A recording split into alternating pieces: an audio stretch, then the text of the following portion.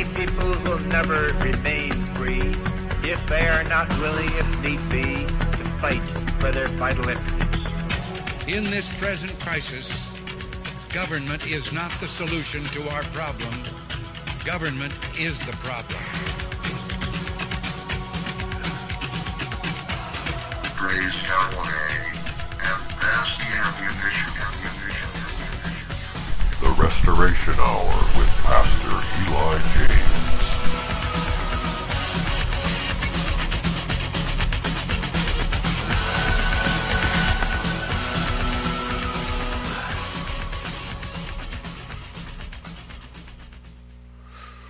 Welcome, ladies and gentlemen. Pastor Eli James here.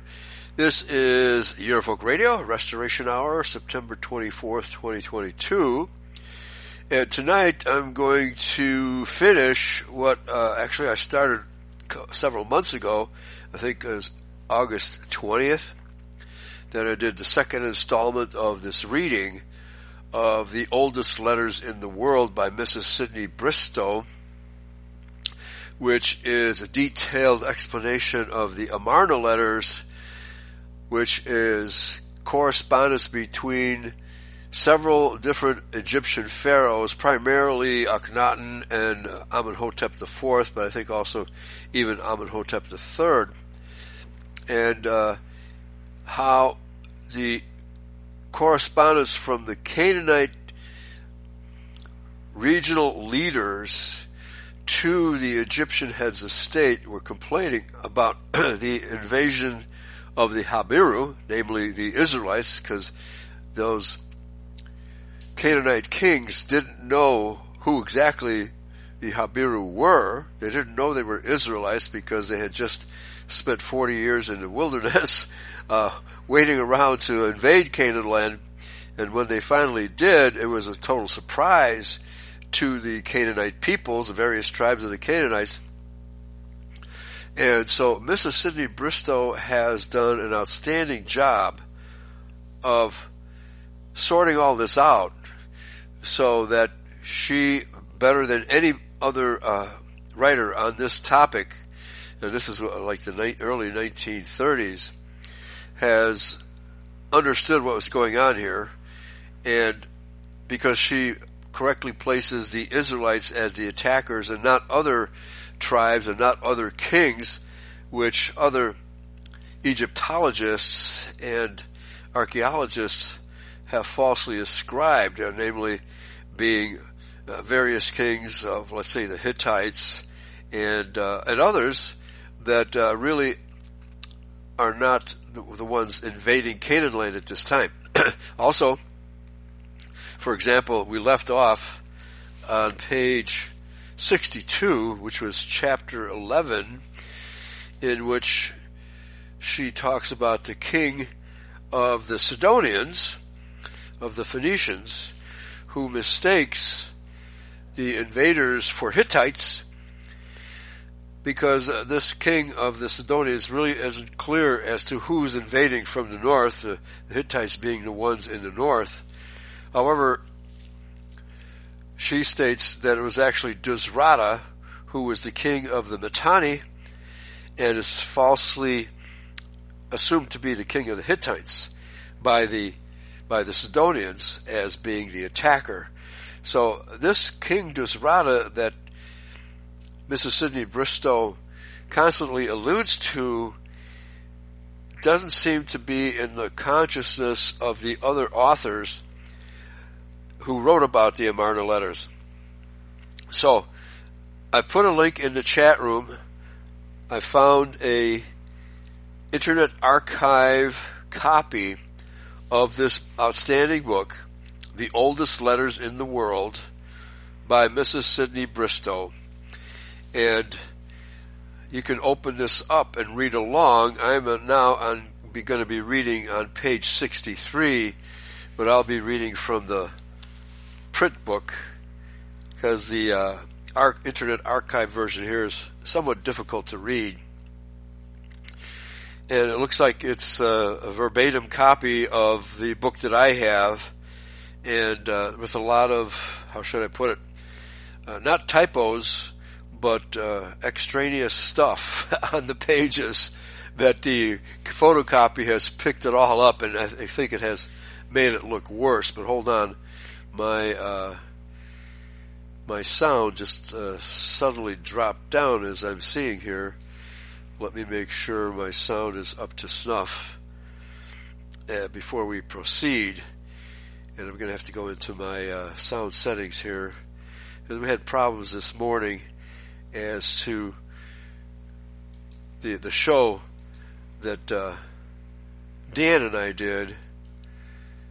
So sorry for the delay. I'm going to have to double check all my settings and make sure my master volume is correct, because I just had a pop-up showing me that the sound was only like 74%, but I'm not seeing any problems with the headset here, and as on playback it's showing that we should be good to go. So let me just check the mixing board. Okay, that's showing good. It's showing good volume.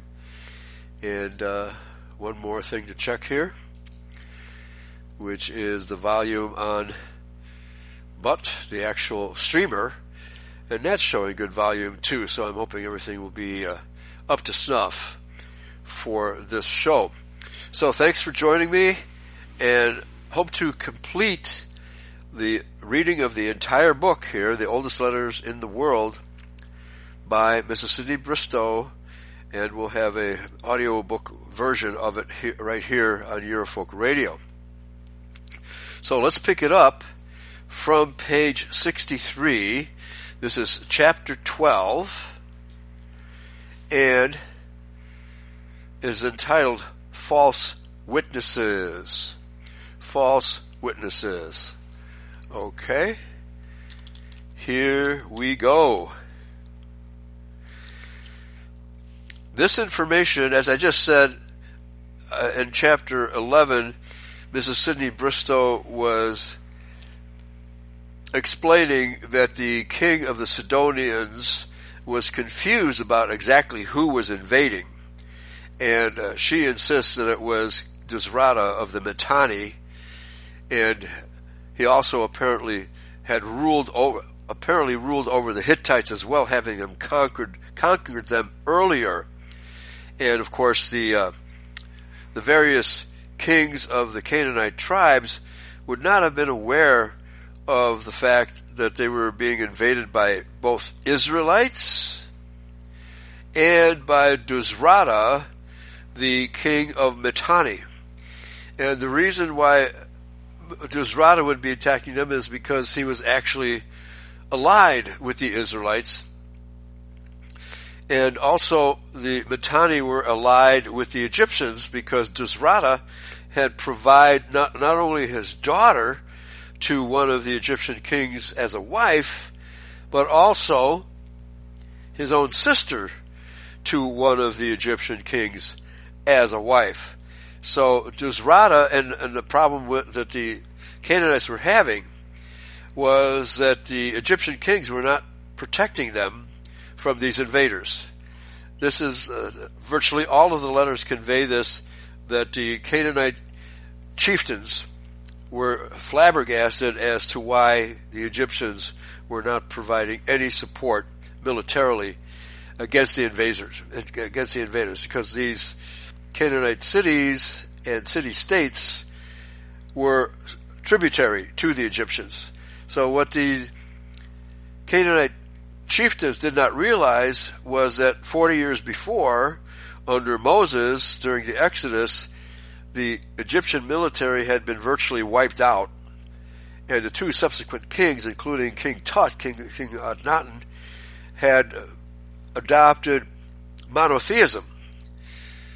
They didn't worship Yahweh, from what I can determine, but they had adopted a form of monotheism based on their belief that the God of Moses was more powerful than the various gods of the Egyptian pantheon, which were the gods of the priests.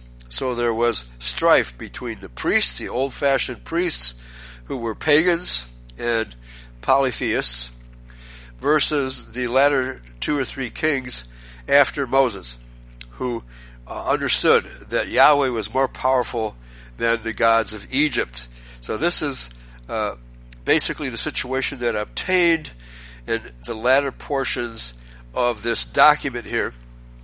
So continuing with chapter 12, false witnesses, and I quote, "This information clashes with Dusrata's letters," and this is the king of the Phoenicians assuming that his country was being attacked by Hittites, which was a mistake by the king of the Phoenicians or the Sidonians.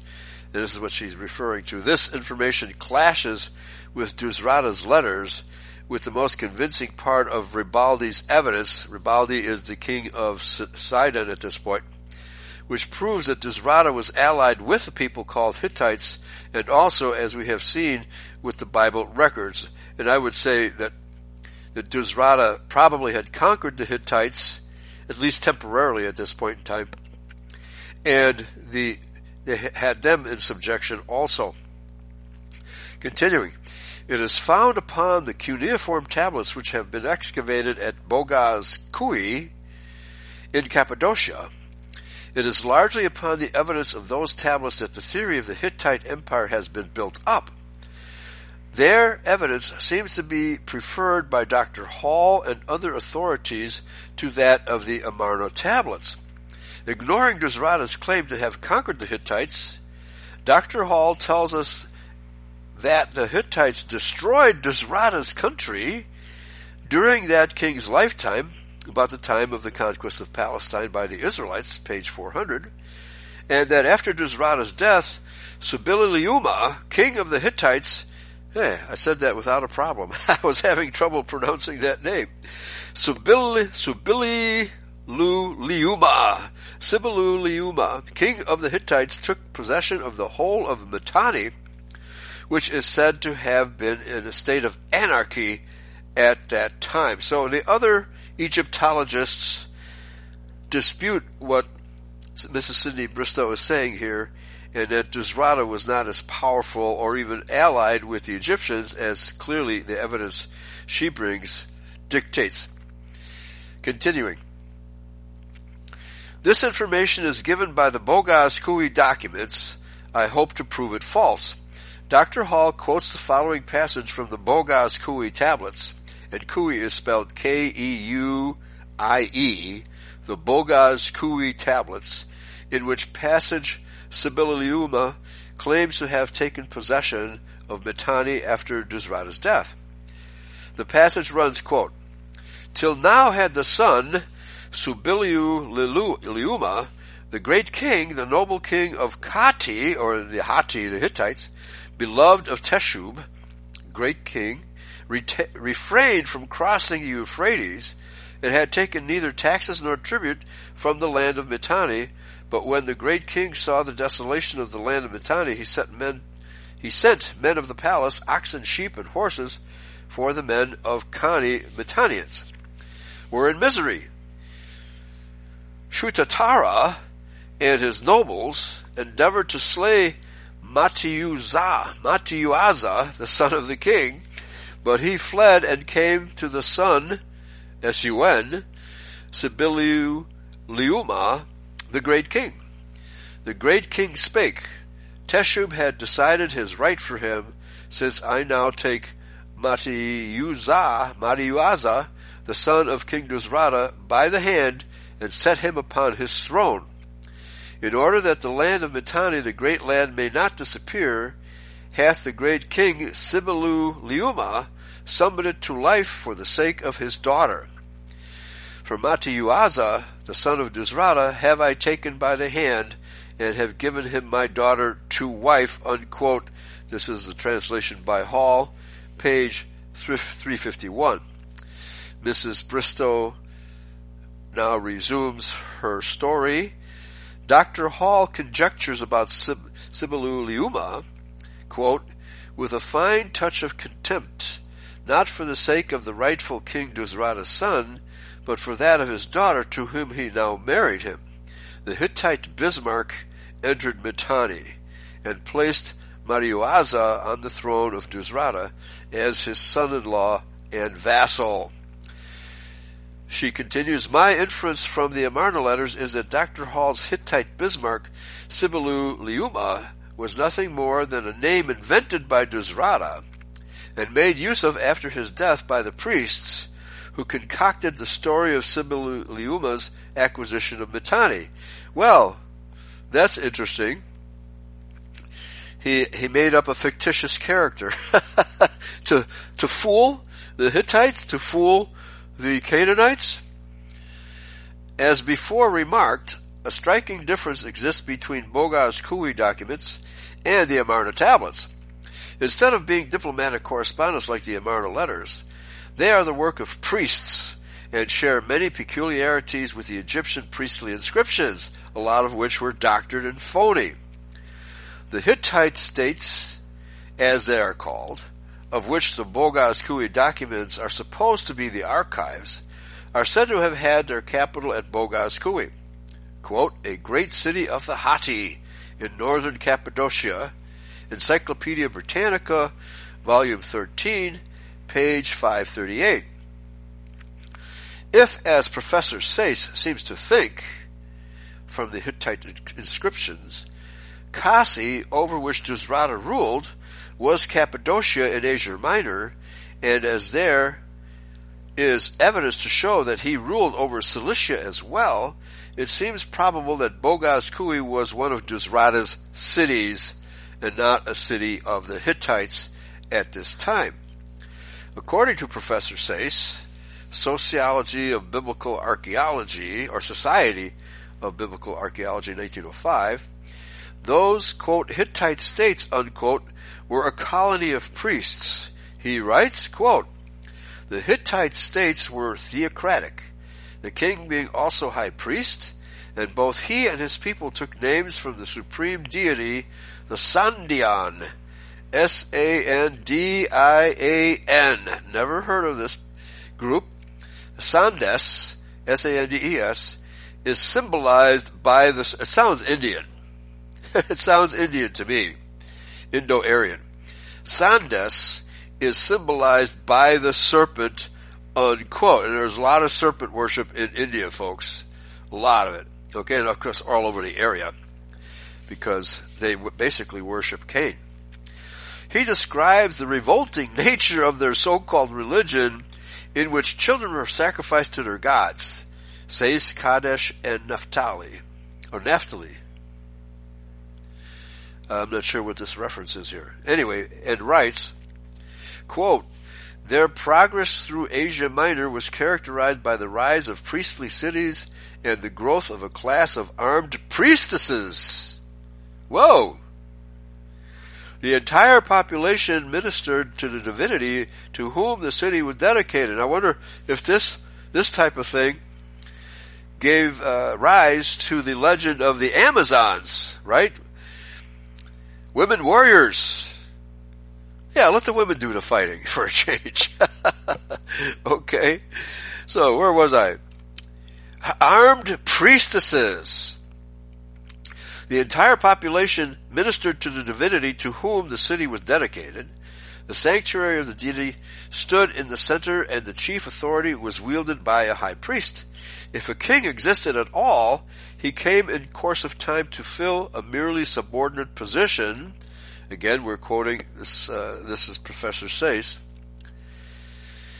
The Hittite priests on the days of festival cut their arms and scourged themselves in honor of their deities. This is why the Bible tells us not to do that, because that is a Baal worship type of activity. Such actions remind us of those priests of Baal who cut themselves after their manner with knives and lancets till the blood gushed out of them, unquote. Those priests of Baal, worshippers of the serpent and of another deity represented by an ass's head, left behind them the inscriptions and pictures from which has been evolved the theory of a great Hittite empire. So, Mrs. Bristow doubts that scholarship has really identified properly the Hittites. I'm sure the Hittites existed, but I think she's suggesting here that they were never as huge an empire as everyone else seems to think. Those priests of Baal, worshippers of the serpent and of another deity represented by the ass's head, that their testimony is as unreliable as that of the Egyptian priests, I hope to prove by showing that no Hittite king named Sibululiuma existed at the end of the 18th dynasty, and that the information given about him upon the Boges Kui tablets must therefore have been entirely invented by them. Well, the priests have been known to invent stuff, right? In that priest-ridden country, we have a priest-ridden country today. It's Judeo-Christian, Judeo-priest-ridden country. Once, let me start again. In that priest-ridden country, priest-infested country, once the kingdom of Dusrata and his ancestors before him, almost all trace of the splendid age which had preceded them was, I firmly believe, wiped out by the priests. Professor Sayce shows that the priests of Syria and Egypt were in communication with one another by saying, quote, "The Hittites, who tell us they were all priests, carried the time-worn civilizations of Babylonia and Egypt to the furthest boundary of Asia," unquote.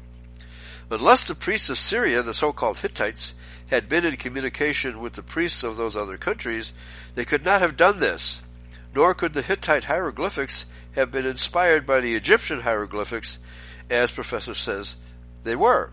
Professor Sayce says they were, from his book The Hittites, page 124. That priestcraft existed in Dusrata's country in his time is shown by the fact that he invokes the gods Teshub, T-E-S-H-U-B, Teshub, and Amen, obviously the Egyptian god Amen. Probably like King Solomon, who in his old age followed Ashtoreth and Milcom, quote, "the abomination of the Amorites," unquote. Dusrata had partly forgotten the religion of his fathers, although he may still have been enough influenced by it to sympathize with Amenhotep's plans and to help the Israelites to conquer Palestine, as the tablets prove that he did. Okay, so Dusrata was an Aramaean. From what I can gather here, he was an Aramaean and would have been a racial kinsman of the Israelites. But there was very little connection between what are later called the Syrians with the Israelites for 400 years, because they were all captive in Egypt for all that time. Let's continue. It can easily be imagined how unpopular Amenhotep's and Dusrata's policy in helping on Joshua's conquest of Palestine must have been with the priests of both countries. That a conspiracy existed between the Aramaean and Egyptian priests against the kings who helped the Israelites to conquer Palestine, that those kings were assassinated and false reports about them circulated by the priests who from that time manufactured Egyptian and Syrian history, is my firm conviction. Let me repeat this, because this is kind of complicated what she's arguing here. So, to repeat the beginning of this paragraph, on page 66, if you're following along with the online version of this book, it can easily be imagined how unpopular Amenhotep's and Dusrata's policy in helping on Joshua's conquest of Palestine must have been with the priests of both countries. That a conspiracy existed between the Aramaean and Egyptian priests against the kings who helped the Israelites to conquer Palestine, that those kings were assassinated and false reports about them circulated by the priests who from that time manufactured Egyptian and Syrian history, is my firm conviction. So we know that the Egyptian priests fabricated history and had tried to destroy all the records of Akhenaten, Amenhotep IV, and possibly even Amenhotep III, because they had been practicing a monotheistic religion, and that was the god Aten instead of the god Amen. The Amarna tablets, continuing with Mrs. Sidney Bristow here, The Amarna tablets show that the Abdashera was murdered. Okay, and Abdashera is the personage that the Phoenician and other Canaanite kings accuse of being their invader, the main invader at this point in time. Okay, but Abdashera, we have concluded, were the Israelites. So Abdashera is more than likely Joshua. We'll repeat this. The Amarna letters show that Abdashera was murdered. So again, we probably have confusion between these various kings that are attacking the Canaanite people. Okay, so they're confusing Abdashera, which is Joshua, with the king of the Arameans. But let's continue. As it is, Rabadi, again he is the king of the Sidonians, who tells Amenhotep this, and who, as we have seen, mixes up Abdashera with Duzrata. It may well have been Duzrata's murder which he refers to. In one letter, Rabadi says that Abdashera is sick unto death, and in another letter he says that Abdashera has been killed. So this title, Abdashera, is a Canaanite reference to the invaders, which we have concluded in parts 1 and 2 is actually Joshua, but the Canaanite people don't know. And they don't know that Duzrata was actually assisting the Israelites in these attacks, he being far north. In one letter, he's sick unto death. So that can't be Joshua, it has to be Duzrata. Probably this means that Duzrata had been poisoned, a supposition which is supported by the fact that upon the Bogaz Kui tablets, Duzrata is said to have been murdered. The Amenhotep IV, that Amenhotep IV was also murdered, and his city destroyed by the priest is strongly suggested by the following statements. Sir Ernest Budge writes, quote, 25 years after the death of Amenhotep IV, Tel El Amarna was deserted. The buildings fell into decay. The god Amen and his priests had conquered Aten, Amenhotep's supposed object of worship, and Egyptian art once again put on its shackles of conventionality in obedience to their behests, unquote. Another Egyptologist, Weigel, in a book called Akhenaten, page 224, writes, quote, Akhenaten, who is Amenhotep IV, could no longer stave off the impending crash, and from all sides there gathered the forces which were to overwhelm him.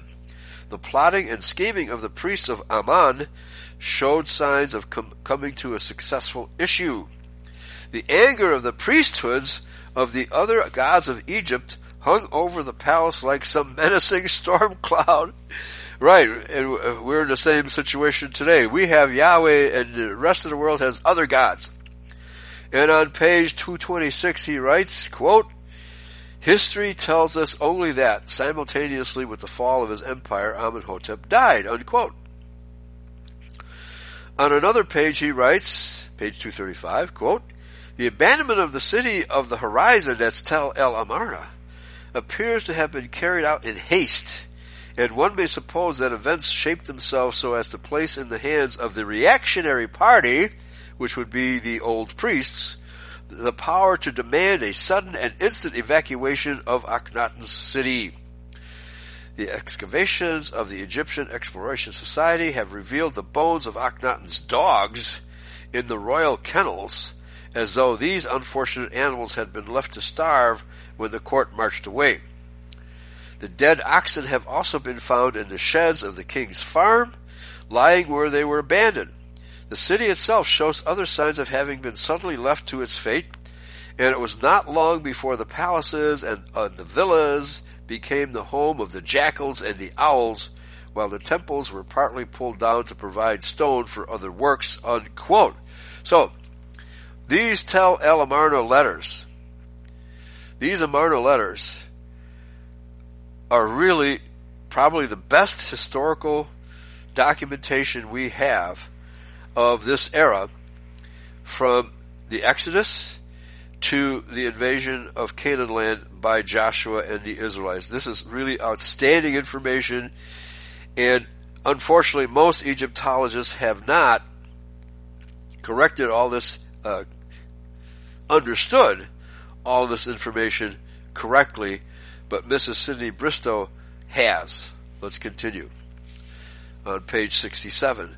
The malicious priests who handed down Amenhotep upon the monuments as a deformed imbecile, right?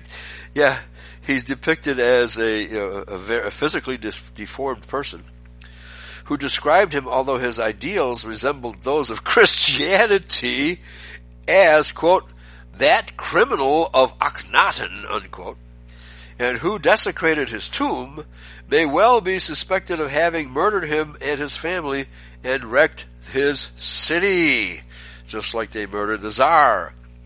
The way in which the Egyptian priests of former days treated the memory of the Hebrew or Aramaean princes, the Hyksos kings, she equates these people with the Hyksos kings, who had conquered Egypt about 700 years before Dusrata's time, proves how they invented history. Yeah, well, certainly the priests were inventing history, and they wanted to erase the memory of Akhenaten and those kings subsequent to the Exodus. Absurd names that no living man would have owned, such as Salatus, meaning many lies, Beon, B-E-O-N, meaning filthy fellow. Oh yeah, any emperor would name himself such. And Apoknos, meaning bondslave, were applied to the greatest Hyksos ruler by the priests. Footnote here. I identify this ruler with Shem in the man who built the Great Pyramid. Oh, okay, but how many years before this? Did she say? 700 years? She may be onto something here, because I have always, and most people identify the Hyksos with Canaanites in the far southwest of what we today call Edom, who were also shepherds. So if she's right about this, it would be very, very interesting. So I'll see if I can get a copy of this book, The Man Who Built the Great Pyramid. Let's continue. Okay, so the priests, whoever the Hyksos were, these priests would want to desecrate their memory. Dr. Hall remarks, quote, the Egyptians spoke slightingly of their Hyksos conquerors as mere shepherds, Bedouins of the desert, but there is little doubt that they were mainly civilized Syrians. Okay, very interesting, unquote, page 212. Until now, writers have unanimously described the Hyksos as barbarians. Quote, the barbaric invaders of Egypt, Times History, Volume 1, page 126. Evidently following the Egyptian priestly historian of about 150 BC, who calls the Hyksos an ignoble race. That would be Manetho. Yeah, it's Manetho. That an ignoble race or even mere shepherds should have practiced arithmetic, applied mathematics, astronomy, and naturalism in art, as the Hyksos are known to have done, that they should have also introduced a chariot into Egypt, and that they should have conquered Egypt without a battle, as Manetho naively remarks that they did, is incredible. Wow. So, Mrs. Sidney Bristow, I think, is onto something here, that it may have been Shem, it may have been other Aramaeans, it may have been other Shemites. The Hyksos monuments, the finest Egyptian works of art, were willfully broken up, as Professor Petrie tells us, Tanis, T-A-N-I-S. Thrown down wells, the features altered, the names erased, evidently in the hope of hiding from future generations the fact that under the Hebrew princes from Syria, Egypt had enjoyed its golden age. Very interesting. Considering that the Hyksos are said by Manetho to have closed the temples of the Egyptian gods and to have forbidden their worship, their religion was evidently that of the Hebrews, the reason why the priests hated them and tried to obliterate all traces of their rule in Egypt is obvious. I definitely have to get that book by Mrs. The Man Who Built the Great Period. I don't know if this is a book or an article. I'll have to search for that. So let's continue. This is very interesting information. It totally conflicts with all the other information, and there's been debate among scholars as who the Hyksos were. Who the heck they were, right? Who the heck the Hyksos were. Like the Hakawi Indians. Where the heck are we? In the same way, traces of the reigns of the three so-called heretic kings, Time History, Volume 1, page 139, Thutmose IV, Amenhotep III, and his son were wiped out as far as possible by the priests. Their names were omitted from several priestly lists of the kings of Egypt. That the priests had invented those names as well as those of the Hyksos kings, and in the same malicious and lying spirit, is certain. That Amenhotep III is called Nimuria, and his son Amenhotep IV is called Neferia by Dusrata, while Amenhotep III calls himself Nimuria in writing to Dusrata, proves that those were their real names. The name Amenhotep was probably unknown to the three heretic kings. It would have been the last name they would have chosen. According to Egyptologists, Amenhotep III and his Mitannian wife turned against the worship and the priests of Amen. They would not have called their son Amenhotep, nor is the so-called. So what would Amenhotep mean? Maybe she gets into this. That'd be an important point. They would not have called their son Amenhotep, nor is the so-called Thutmose IV likely to have called his son Amenhotep. Well, if they're worshipping the god Aten, they wouldn't have called themselves after Amen, that's for sure. Amenhotep by that name, for it is now admitted that he too had turned against Amen and the priests of Amen, citing Weigall in the book Akhenaten, page 18. And had also married a Hebrew princess from Mitanni. According to the Times history, Egypt passed into the power of the priests after the time of the Ramesside kings. That's Remesside, Ramesside kings. I contend that it did so at the end of Amenhotep IV's reign, when the priests evidently began their work of destruction. A remark of Dr. Hall's supports this contention. He says that the tomb of Thutmose IV was violated as early as the, quote, the confusion of Akhenaten's reign. At that time, therefore, the priests were already in power. Dr. Hall writes, quote, the royal mummies had all been removed in the time of the priest kings, either to the pit near Deir el-Bahri or to the tomb of Amenhotep II. He also says that the body found in Queen Ti's tomb, and this is spelled T-I-I, Queen Ti's tomb was not hers. He writes, quote, the operation of removal was, however, effected in such haste and confusion that although Ti's catafalque,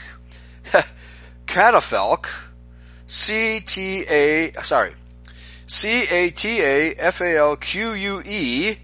catafalque, which must be some kind of, maybe it's the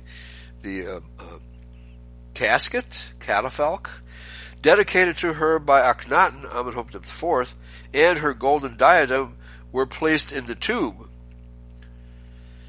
Her body was either left behind at Tel El Amarna or buried elsewhere.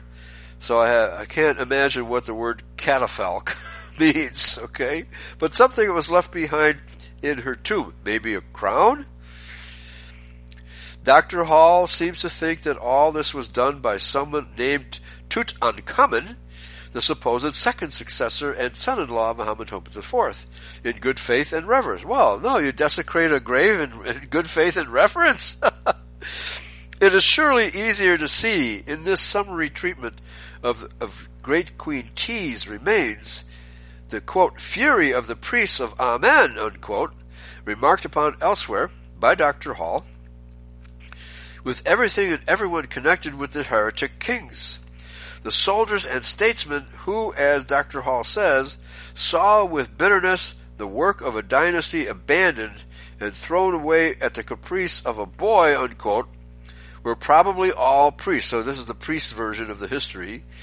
In the Egyptian inscriptions, we find high priests calling themselves the commander-in-chief of the army, quoted by Breasted, Volume 4, page 318. It was undoubtedly into the hands of the priests that the government of Egypt had passed at the time of Amenhotep IV's death. Very interesting. The same thing happened to the kings of Judah just before the days of Yahshua, when the Pharisees took control of the country. Although the Herodians were actually the nominal kings, it was obvious that the Pharisees were running the country, and it was, how should I put it, it was dangerous for anybody to oppose the will of the Pharisees in those days. Okay? Jeffrey says, a catafalque is like an altar upon which the dead is mourned for a time. Okay? So there was an altar in the tomb of Queen T. Thank you very much, Jeffrey. All right, so let's continue. This is, again, I can't praise this book enough. And Mrs. Cindy Bristow, who was absolutely right about Cain in her book Sargon the Magnificent, which we did an entire series on that book, Michael and I, on bloodlines. So let's continue here. This is really good stuff. Chapter 13, copies, counterfeits, and forgeries. The likeness between the Egyptian priestly records and those of Boghaz Kui is unquestionable.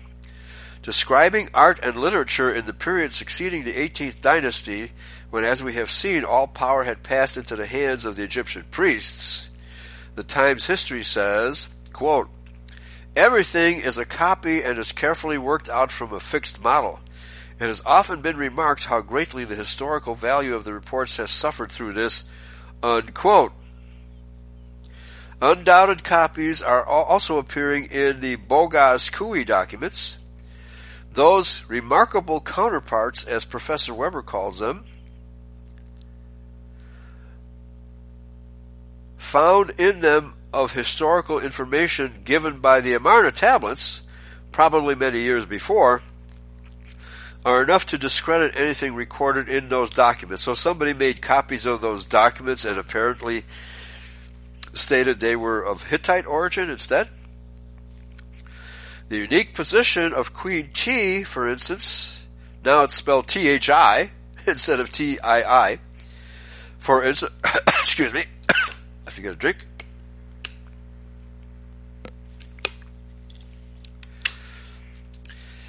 The unique position of Queen T, for instance, travestied as it probably was by the Egyptian priest in the fabulous story of Queen Hatshepsut, for which there is only priestly authority, is attributed in the Boghaz Kui documents to a Hittite queen, Pudu-Hepa, whose name seems like a caricature of that of Dusrata's daughter, Tadu-Kippa. Pudu-Hepa is said to have been queen regent in Mitanni as Queen T. Another different spelling, T-E-I-E, had been in Egypt, and just as Queen T had received, as we know, from the Amarna tablets, a letter from Dusrata soon after her husband's death. Pudu-Hepa is said to have received a letter from Ramesses II after her husband's death. Okay, so it's pretty evident, just as the Jews do today, they rewrite history. Just as Queen T is shown in the Amarna letters to have corresponded with Dusrata's wife, so in the Boghaz Kui documents, Queen Pudu-Hepa is said to have written to the wife of Ramesses. These palpable imitations, commented upon by the German writers, help to disqualify the evidence of the Boghaz Kui documents, while the capacity of the Egyptian priests for invention may be gauged in many ways. For instance, in the story of Ramesses the Great, as recorded upon the wall of the Ramesseum, His so-called funerary temple, described by Dr. Hall as, quote, a gigantic usurpation erected apparently with the stones of the splendid funerary temple of Amenhotep III, unquote. Amenhotep's funerary temple had then been wantonly demolished, and obviously by the priests. Dr. Hall writes again, quote, the name of Ramesses II bulks largely in Egypt. It is impossible to get away from it for long. Hardly a temple but has been restored or otherwise spoiled by him. Hardly a statue of a preceding king that has not been partially or wholly usurped by him, unquote. I think Hall is falsely attributing desecration to Ramesses, where Mississippi Bristow is saying, no, this is done by the priests. And, quote, he has until lately been commonly given an honorific title which may be fitly be conceded to Tutmosis III, but is in no way deserved by Ramesses II. She continues, Sir Ernest Budge writes in the British Museum catalogue that, quote, Ramesses frequently usurped the works of his predecessors and ascribed his own name on the statues which he did not make, unquote. As the priests of that time were, as it is expressed, quote, the sacred sculptors, draftsmen, and masons, unquote, all those destructions and usurpations must have been their handiwork. They could therefore put any inscriptions they chose upon the monuments of the preceding kings, as the Jews like to do today. My perhaps startling theory that the Ramesside kings were only priestly inventions, as were also the three intervening kings between Amenhotep IV and the first Ramesses, whose reigns are crammed into 8 years by Professor Breasted, and that the name Ramesses was only a copy of that of the city Ramesses, which had, according to the Bible, existed at least 500 years before Ramesses is said to have lived, cannot be discussed here. Okay, so this gives an indication of why there is such a discrepancy between the Egyptian king lists of the secular authors and biblical history. This offers a partial explanation. So, in fact, people have stated that Manetho made a lot of these kings' names up, which is also possible. So, granting the fact that Manetho and these pagan priests were inventing history, you really have to carefully analyze what they have actually written and compare it to actual history and to the Bible. Okay? Very good points here. So I think that Bristow is absolutely correct. A king who, as the inscriptions say, overcame single-handed an enemy described as multitudinous as the sand, covering mountains and valleys like grasshoppers for their number, the serpent in whose diadem spat fire in the face of his enemies, and who are said to have thrown themselves down on the ground from fear of Ramesses, who picked them up one by one only to throw them into the river Orontes like crocodiles, is surely too wonderful to be believed in as implicitly as Ramses the Great has been. Well, this is definitely serpent worship here, folks. Serpent worship, which we know comes from Cain. Ramesses has been called the Great Forger. Is it not possible that he was himself one of the priest's forgeries? Dr. Wright says, quote, the Reverend T.K. Chain, C-H-E-Y-N-E, Chain, who places the inscriptions of Egypt before the Bible records in veracity, receives as authentic this representation of the battle. Oh, really? Yeah, and Jeffrey says, if you remember how JFK was placed in the rotunda for mourners to pass by, you saw a catafalque. A catafalque. Yeah, that was, man, talk about a fictitious rendering of the murder, and of course blaming Lee Harvey Oswald instead of the true assassins, where there were several assassins. Many shots were fired from different directions. and Lee Harvey Oswald was the furthest one away with a $35 rifle that couldn't hit the broadside of a barred door. So again, history is being rewritten for us by the Jews, don't you know? Let's continue. So he takes this fairy tale of serpents like grasshoppers as the real deal. Wow. Okay. Ramesses, he says, was indeed victorious, but he owed his life and consequently his victory to his personal bravery and his childlike faith in his God. Okay, that's his opinion. Dr. Wright remarks, quote, I am inclined to agree with Brooks Bay. Brooks Bay. Is that German or Welsh? The Brugsch. Brooks Bay, B-E-Y, that Ramesses came out of the battle a doubtful conqueror. I am the more inclined to think so because an immediate peace followed the battle, unquote, from the book Empire of the Hittites, page 109. The German professor Meyer doubts Ramesses' veracity. He says, quote, it was only boasting when Ramesses gave long lists of conquered people and towns in his temple inscriptions. It can at once be seen that it is no historical document, unquote. So we have the secular historians disagreeing among themselves, which is typical. Professor Breasted also suspects the reliability of some of the priestly inscriptions. He says that the account of Queen Hatshepsut's coronation is taken verbatim from the account of Amenhotep III's coronation and, quote, deserves no more credence than the geographical lists of Ramesses III at Medinet Habu, which have been copied from the lists of the 18th and 19th dynasties. He writes, quote, it is clear that this entire coronation of Hatshepsut, like the supernatural birth, is an artificial creation, a fiction of later origin. As such, it is closely paralleled by the similar representations of Ramesses II in his great Abydos inscription, with the sole difference that his father is stated to have remained as co-regent on the throne, unquote.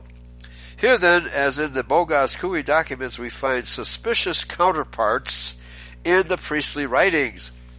In spite of these and other even stronger indications to be noticed later, that the priestly inscriptions of Egypt, Babylonia, and Syria are, quote, no historical documents, unquote, and cannot be relied upon, it is concluded from their evidence that Dusrata of Mitanni was, as Professor Hogarth says, quote, overcome by the Hittite king Subililuuma, there's that word again, who, according to the Amarna tablets, can have been nothing more than a name invented by Dusrata.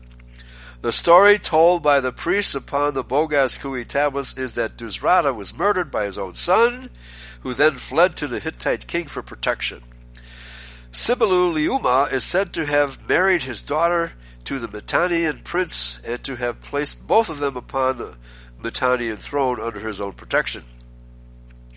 Since the Amarna tablets give reason to believe, as I shall now explain, that Sibilu-Liuma was only a name assumed by Dusrata and afterwards copied by the priests when they concocted the story of a Hittite king of the time of that name, all that the Bogas Kui documents tell of the murder of Dusrata and the Hittite rule in Mitanni must have been invented by the priests, who in all probability were themselves the murderers of Dusrata. Okay, there you go. So these priests spanned the entire territory, it appears, from Egypt all the way up to the Hittite kingdom, the land of the Hittites. Chapter 14. Dusrata's assumed names. According to Dr. Hall, Sibilu-Liuma, king of the Hittites, had taken certain lands from Dusrata shortly before the death of Amenhotep III. Upon the Bogas Kui tablets, Sibilu-Liuma is made to say, quote, on account of the king Dusrata's disobedience, I have plundered all these lands in 1 year and brought them to Kata, which is the land of the Hittites. From the mountain Niblani, from the Euphrates have I made them my territory, unquote. Dr. Hall, commenting upon that letter, says, quote, the death of Amenhotep III now probably occurred. When messengers from Egypt came to him with the news of the accession of Amenhotep IV, Sibelu-Liuma sent with an ill grace a somewhat surly letter of congratulations to the new king of Egypt, unquote. Although Dr. Hall concludes that Dusrata had suffered heavy losses at Sibelu-Liuma's hands shortly before the accession of Amenhotep IV, Dusrata writes to that king and to his mother about that time as if nothing had happened. Okay. Yeah, there have been several wars that never happened. They've just been reported by the kosher press. To Amenhotep he writes saying how he had loved his father and how he had fasted and mourned when he received the news of his death. He begins this letter with the words, quote, I am at peace, unquote. To Queen T he writes, quote, to the princess of the land of Egypt, thus Dusrata, king of Mitanni, I am at peace, unquote. Would he have done so if a large part of his empire had just been conquered and occupied by the enemy? Before explaining my reasons for believing that the name Sibelu-Liuma was invented by Dusrata and that no Hittite king of that name ever existed, and also to support them, something's missing here. Oh, okay. It looks like a new paragraph, but it's not. And to support them, Dusrata might have playfully accused Amenhotep of being lazy, but that a Hittite king should have done so is most unlikely. That Sibelu-Liuma, if a Hittite king, as he is believed to have been, could have been on affectionate and intimate terms with the Egyptian king, when according to Dr. Hall, the Hittites had attacked the Egyptian possessions in Palestine about that time, and had conquered a large part of Dusrata's country, which the Egyptian king might well have resented upon his father-in-law's behalf, seems impossible. Yet, if Sibelu-Liuma had been really a Hittite king, that must have been the case. The impossibility of this proves to my mind that Sibelu-Liuma was no Hittite and can only have been Dusrata of Mitanni under an assumed name. Maybe the priest invented that name. Hard to say. I'm not aware of any historical documents that contain such a name. The constant confusion in Rabati's letters when referring to the king of the Hittites and Dusrata, taken in connection with the fact that Dusrata had taken possession of Hittite cities and had called himself the chief of the Hittites, is strong evidence that Dusrata was the king of the Hittites mentioned in those letters, or had conquered them, quote-unquote king of the Hittites. That the king of the Hittites is shown by the tablets to have fought on the side of the Israelites against the Canaanites proves that he cannot have been a Hittite, and can only have been Dusrata, who undoubtedly helped Joshua to conquer the Canaanites of Phoenicia. Of course, nothing like this has ever been reported by secular historians, that Joshua had an ally of Aramaean descent helping him against the Canaanites. I had never heard anything like this before until reading the work of Bristow. But apparently this is actually what happened, and it would be interesting to find out what the biblical name is of Dusrata. In any case, let's continue. I'm now on page 96. I just read this. Finally, in face of the letter from Dusrata to his nephew Amenhotep IV, Sibelu-Liuma, the pretended Hittite king, and his so-called Great Hittite Empire disappear. Now this is very interesting because virtually all archaeologists ascribe a great empire to the Hittites, and maybe they were just a small Hittite empire being mistaken for Mitanni, or vice versa rather. Small Hittite empire whom they mistake as Mitanni. Finally, in face of the letter from Dusrata to his nephew. Oh, sorry, I just read that. Any reader who is convinced by my arguments will realize that the contemporary priests, with their lies, priests lie? Really? With their lies, which are half the truth, and therefore difficult to detect, have successfully befogged ancient history, and will appreciate the irony of the fact that the translators, though ignoring Dusrata's claim to victory over the Hittites, hail him when calling himself Sibiliuma as a great Hittite king. Yeah, that should have been obvious that there was too much confusion, and they should have taken another angle on the story. Okay. Okay, now there is a problem here. Sorry, folks.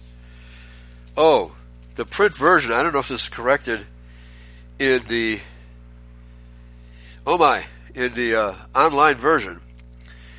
I'm reading from the beginning of chapter 14, starts on page 74. And the next page is 96. So let me back up. What's going on here? It looks like, okay, I see what's happening. Okay, pages, I have to go to the end. Good thing I noticed this. Okay, at the end of the book, we have page 75, and going from right to left through the book, we come to page 96, which I just read, thinking it was page 75. So I'm not sure if the online version was corrected or not. But this copy of the book that I have, page 75, is at the end of the book, and going left to right, we come to page 96. So everything I just read was, although it seemed like it fit, that's why I was wondering why a new paragraph had started after the comma, right? So at the end of page 74, which is chapter 14, there's a comma. So let me read that again, and then go to the end of the book and start reading from right to left.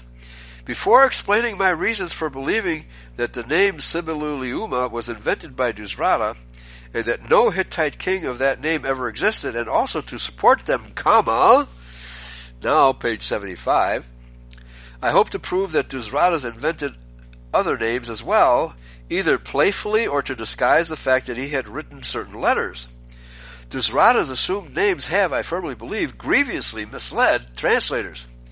Some of his letters to the Egyptian kings, perhaps all of them, passed through Palestine, where they might have been waylaid by the Canaanites against whom Dusrata was evidently plotting with the Egyptian king.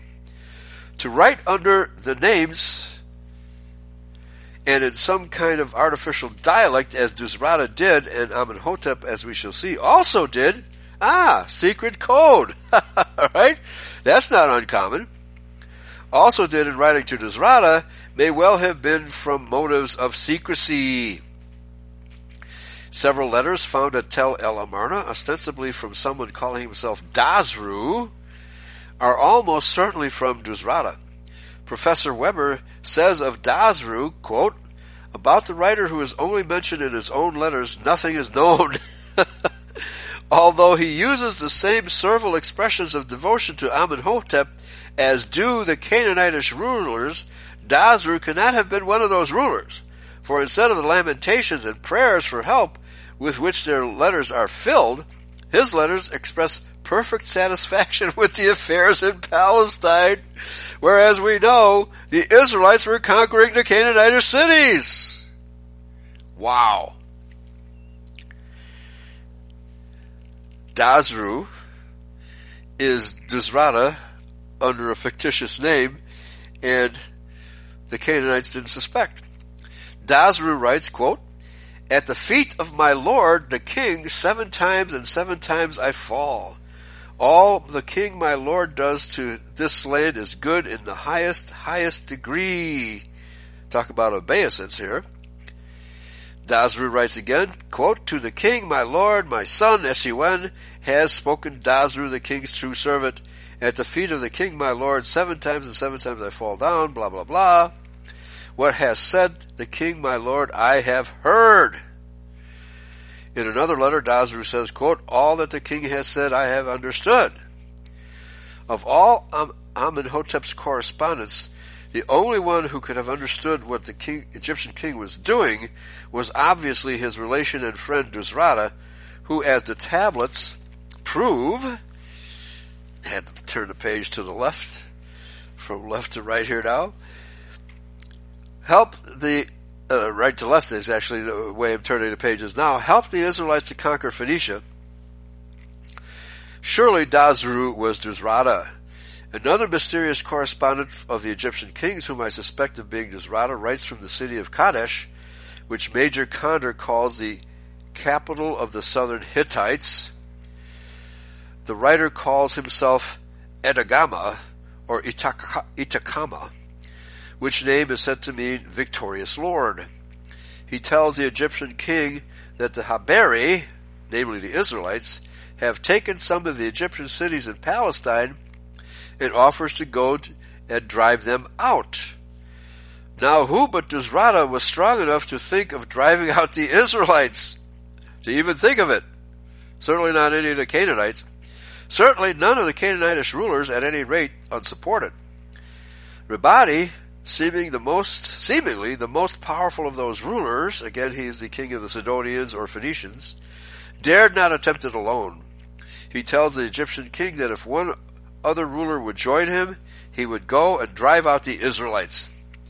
My belief is that Dusrata, having heard that the Israelites were taking the cities of northern Palestine, wrote to Amenhotep calling himself Edagama and offering to turn the invaders out, not understanding at that time, as he did later, that the Egyptian king wished the Israelites to take possession of their promised land. Very good. Edagama was, according to Major Condor, a Hittite king, while Dr. Hall conjectures that he was the son of Dusrata's brother and was intriguing with Dusrata's brother against Dusrata with the Hittite king. Well, yeah, with all this fictitious history and assumed names, code names, this stuff would be really hard to figure out. Kudos to Bristow for figuring all this out. The fact that Edagama writes as if on friendly terms with the Egyptian king, who was Dusrata's ally, makes this conjecture improbable. So the Egyptologists have just been confused by code language and by priestly lies. Much more important, however, is the letter from Tarkundarush. Again, a lot of these names sound Indo-Aryan. Tarkundarush, who I claim was also Dusrata under an assumed name. If the word Tarkun meant chief, as Major Condor and other authorities think it does, Tarkundarush probably meant Chief Dusrata. If, as Professor Sayce thinks, there was some connection between the words Tarkun and Subi, S-U-B-B-I, the same reason, whatever it was, which prompted Dusrata to give himself the name Tarkundarush must have also prompted him to call himself Subili Liuma. I hope that's the last instance of that name. Okay, folks, I'm going to take a quick break. I need to get a drink, and let's play some good old-fashioned music here. And I will be back. It looks like we're going to get through the book today. And we'll see what we have on display here today. Oh, this won't open. Here we go. Here's a song I wrote called Jealous Heart. Turn the volume down.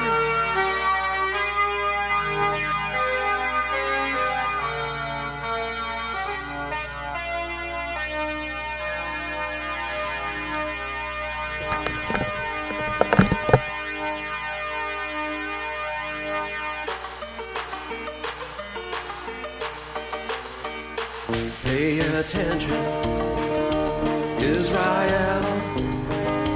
I've got something on my mind. Why must marriage be so hard? My people wander, following the blind.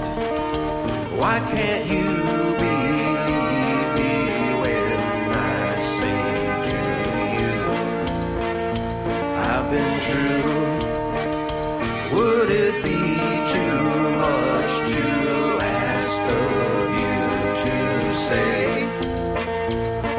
be true. I was your husband, you were my wife, but you kept cheating, going far astray. I will allure you, Israel, show you mercy at the judgment day. You have given me no choice, so here's a risk of divorce.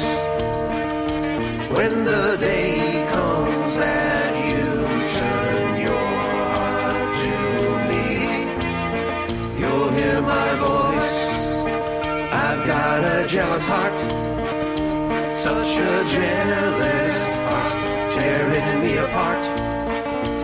Is this jealous heart? I've got a jealous heart, such a jealous heart. You've got to do your part to soothe this jealous heart.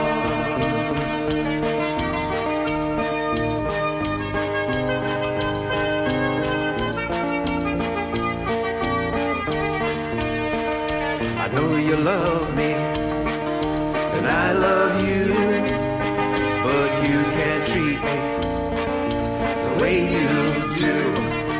Do we walk together, man and wife?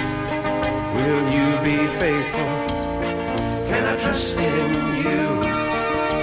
Why can't you believe me when I say to you, I've been true?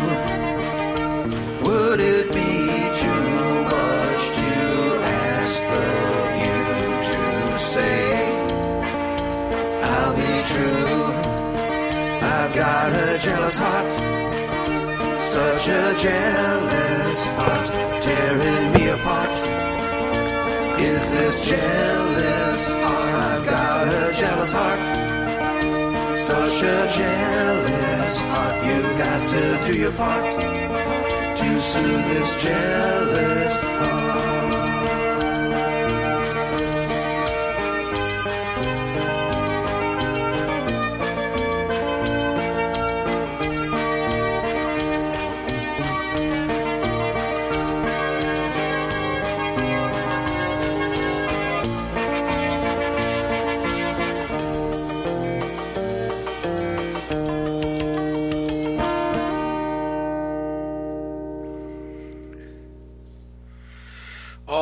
Welcome back. I am now on page 77, which the chapter is entitled Dusrata's Assumed Names. About the letter of Tarkundarush, Professor Petrie writes, quote, an early letter to Amenhotep III cannot be regularly translated, as it is in an unknown language.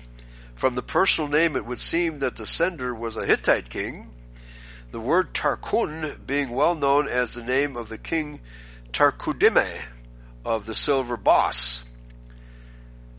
From the letter can be gleaned the following. Tarkundarush sends Irshapa for a daughter of Nimutria and sends a shuka of gold. There must be a lot of gold. And will send a chariot, etc. Prince of the Hatti on the mountains of Igaid sends a shuka weighing 20 manes, 3 lakh of ivory, etc. Okay, I'm sure the Egyptologists know exactly what these amounts represent. Was ever so crude a proposal for a great king's daughter made? It sounds like a purchase. No tributary prince could have written that letter to the king of Egypt, and according to the Amarna tablets, the Hittites were tributary at that time to Egypt. Igaid, mentioned by Tarkundarush, was, Professor Petrie thinks, the country of Lebanon. And Lebanon bounded the land of the Hittites described in the Bible. That Tarkundarush wrote from the land of the Hittites is probable, but that he was no Hittite is shown by the way in which he writes to Amenhotep III. Even in Major Condor's more convincing version of the letter, in which instead of demanding Amenhotep's daughter, Tarkundarish says that he is sending a woman to Amenhotep, who was to be Queen T's servant.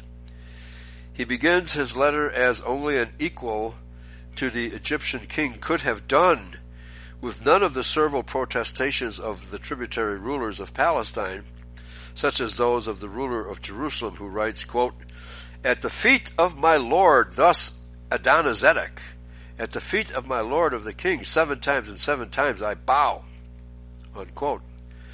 Very differently does Tarkundarish begin his letter. He writes, quote, "This letter to Nimutria, Amenhotep III, the great king, the king of Egypt, from Tarkundara, the king of Arzapi, he says, I am at peace, may there be peace, to my abodes, to my wives, to my sons, to all my chiefs, to the soldiers, and to my cavalry, which are in my power, to the whole of my hands," unquote, which does not sound like a nation in turmoil and tribute.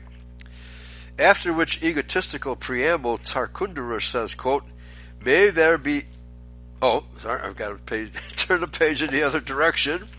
"May there be peace to thy abodes, to thy wives, to thy sons, to thy chiefs," etc. That the most imperial of all the Egyptian kings, as Dr. Hall calls Amenhotep III, was ever so addressed by a Hittite seems impossible. Yet it has been taken for granted that Tarkundarish, the writer of that letter, was a Hittite prince. And Major Condor tells us why. Writing about that letter and one other letter written in the same language, he says, quote, "The Berlin authority, Dr. Hugo Winkler, decided that those letters were in the Hittite language. His reason being that one of them is written by a prince who is named Tarkundarish and who called himself the Prince of the Hittites," unquote.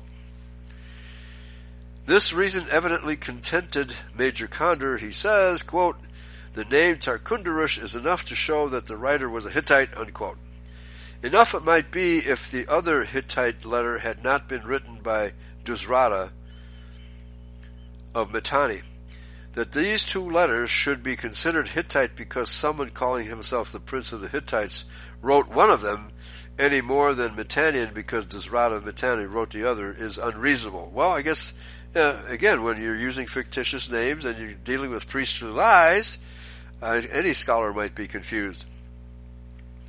While Professor Winkler thinks those letters were in the Hittite language, Professor Weber says that the one written by Duzrada is in the Mitannische Sprache, or the language of the Mitanni. In which case, as both letters are admittedly in the same language, Tarkundarish must have also written in the Mitannische Sprache. Major Condor writes, quote, "The existence of two letters in the Tel El Amarna collection, written in quite a different language to that of the remainder, is undisputed. The longest of them is by Duzrada, the Minayan king." He spells it Minnyan, Minayan king. The other letter from Tarkundara, the Hittite prince of Rezepa, or Arzapi, in the land of Ittikai, north of the Palmyra, is apparently in the same language, which is no doubt Hittite, unquote. Major Condor then remarks, and this agrees with the fact that Duzrada calls himself the Hittite suzerain, unquote. Or he apparently conquered the Hittites and they were under his domain rather than vice versa. Why? Because Duzrada calls himself a Hittite suzerain. A Hittite prince should have written in Duzrada's language. The Mitanni Sprache is difficult to see. Although Major Condor says that the language of the two letters was no doubt Hittite, he says, speaking of the letter from Tarkundarish, which he and Professor Winkler decided was in the Hittite language, that the quote, "The pronouns, particles, and forms of the verb are also the same as those of the Minayan language of Duzrada," and that both the letters begin in Duzrada's language and continue in that language mixed up with some other. Okay, so it's code. Mrs. Sidney Bristow was saying that he was simply writing in code because many of his letters would be passing through Canaanite territory. Why that language has been accepted as unquestionably Hittite when in all essentials it was Mitannian is inexplicable. According to Professor Weber, the same mixed language was used by Amenhotep III in a letter addressed to Tarkundarush. That language was some kind of code arranged between the kings of Mitanni and Egypt seems much more probable than that it was the Hittite language. That would make the Hittite language very much more difficult to decipher, right? The fact that those two letters are one of the clues to the so-called Hittite language helps us to show on what a conjectural basis the Hittite Empire rests. As at the time the letter of Tarkundarush was written, Subiliulma, according to Dr. Hall and other writers, was the great king of the Hittites. Tarkundarush's kingdom can only have been, as Dr. Hall remarks, a subsidiary kingdom. That he could have addressed the Egyptian king as an equal is improbable. That he could have demanded a daughter of Amenhotep the Magnificent in the manner quoted above is out of the question. The strongest proof that Tarkundarush was an assumed name of Dusrata of Mitanni is given by Amenhotep III in a letter written in the same mixed language as that of Tarkundarush, and which, as it was found at Tel El Amarna, was probably the replica of one sent to Syria. The Egyptian king writes to Tarkundarush, Tarkundaraba, according to Professor Knudsen, whose translation I give now, quote, "Thus has Nimutria, the great king of Egypt, spoken to Tarkundaraba, the king of Arzawa. To you have I sent my messenger Irsapa, that he may say, for thy daughter, who is to be the wife of my son, have I sent oil for the head," unquote. Alright, so certainly no Hittite king would have done this. Certainly no Canaanite king would have stated that I give my daughter to you. So, again, Bristow has got this right, and the experts are wrong. Page 80. Dr. Weber surmises that the oil was for some anointing ceremony. Probably as the future wife of the heir to the Egyptian throne, the princess was to go through some ceremony. If, as I believe, Amenhotep III had adopted the Hebrew religion, this is not strange. I wouldn't go that far. He became a monotheist. He certainly would have known of the Hebrew religion because the Hebrews were there for such a long time.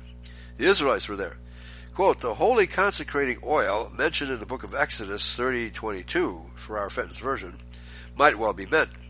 That oil, be it remarked, was never to be used upon strangers or foreigners, which the Hittites were considered by the Shemitic race. Now, since according to the translators of the tablets, the Hittites shortly after, if not before, Amenhotep III's death, attacked the Egyptian domains, a Hittite marriage could hardly have been desirable for the future king of Egypt. Considering, too, that, according to the same authorities, the Hittites were on hostile terms with Dusrata, whose daughter was married to Amenhotep's son, about that time, it is not likely that Amenhotep would have tried to arrange a Hittite marriage for his son. That Amenhotep's son had only one wife is generally admitted, and that wife was Dusrata's daughter is amply proved by Dusrata's own letters, as well as by the inventory of his daughter's wedding outfit mentioned before.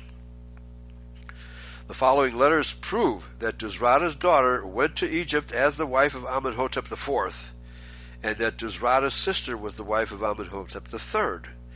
Dusrata writes to Amenhotep III, quote, "With me it is well, with you may it be well, with thy house, my sister, and your other wives, with your children may it be well," unquote. He goes on to say that Amenhotep had sent a messenger to ask for Dusrata's daughter, to be the queen of Egypt. So, as Bristow is arguing, the very nature of these letters prove that it's not a Canaanite chieftain writing in this manner. Continuing, as Queen T was certainly the queen of Egypt at that time, ruling both the king and the court, according to Dr. Hall, it could only have been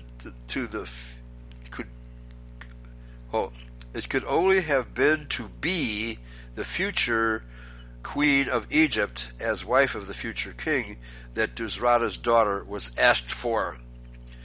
In a letter to Amenhotep IV, after Amenhotep III's death, Dusrata says, quote, "When you favored a daughter and sent for her, and as Amenhotep III, your father, knew her, I rejoiced, being exceeding glad. And he said, quote, 'My brother, is it not thy wish thus to give the handmaid?' Unquote." In a letter to Queen T, Dusrata says, quote, "To the princess of the land of Egypt, thus Dusrata of Mitanni, I am at peace. Peace be to thee, peace to thy son, peace to be to Tarukipa, thy daughter-in-law.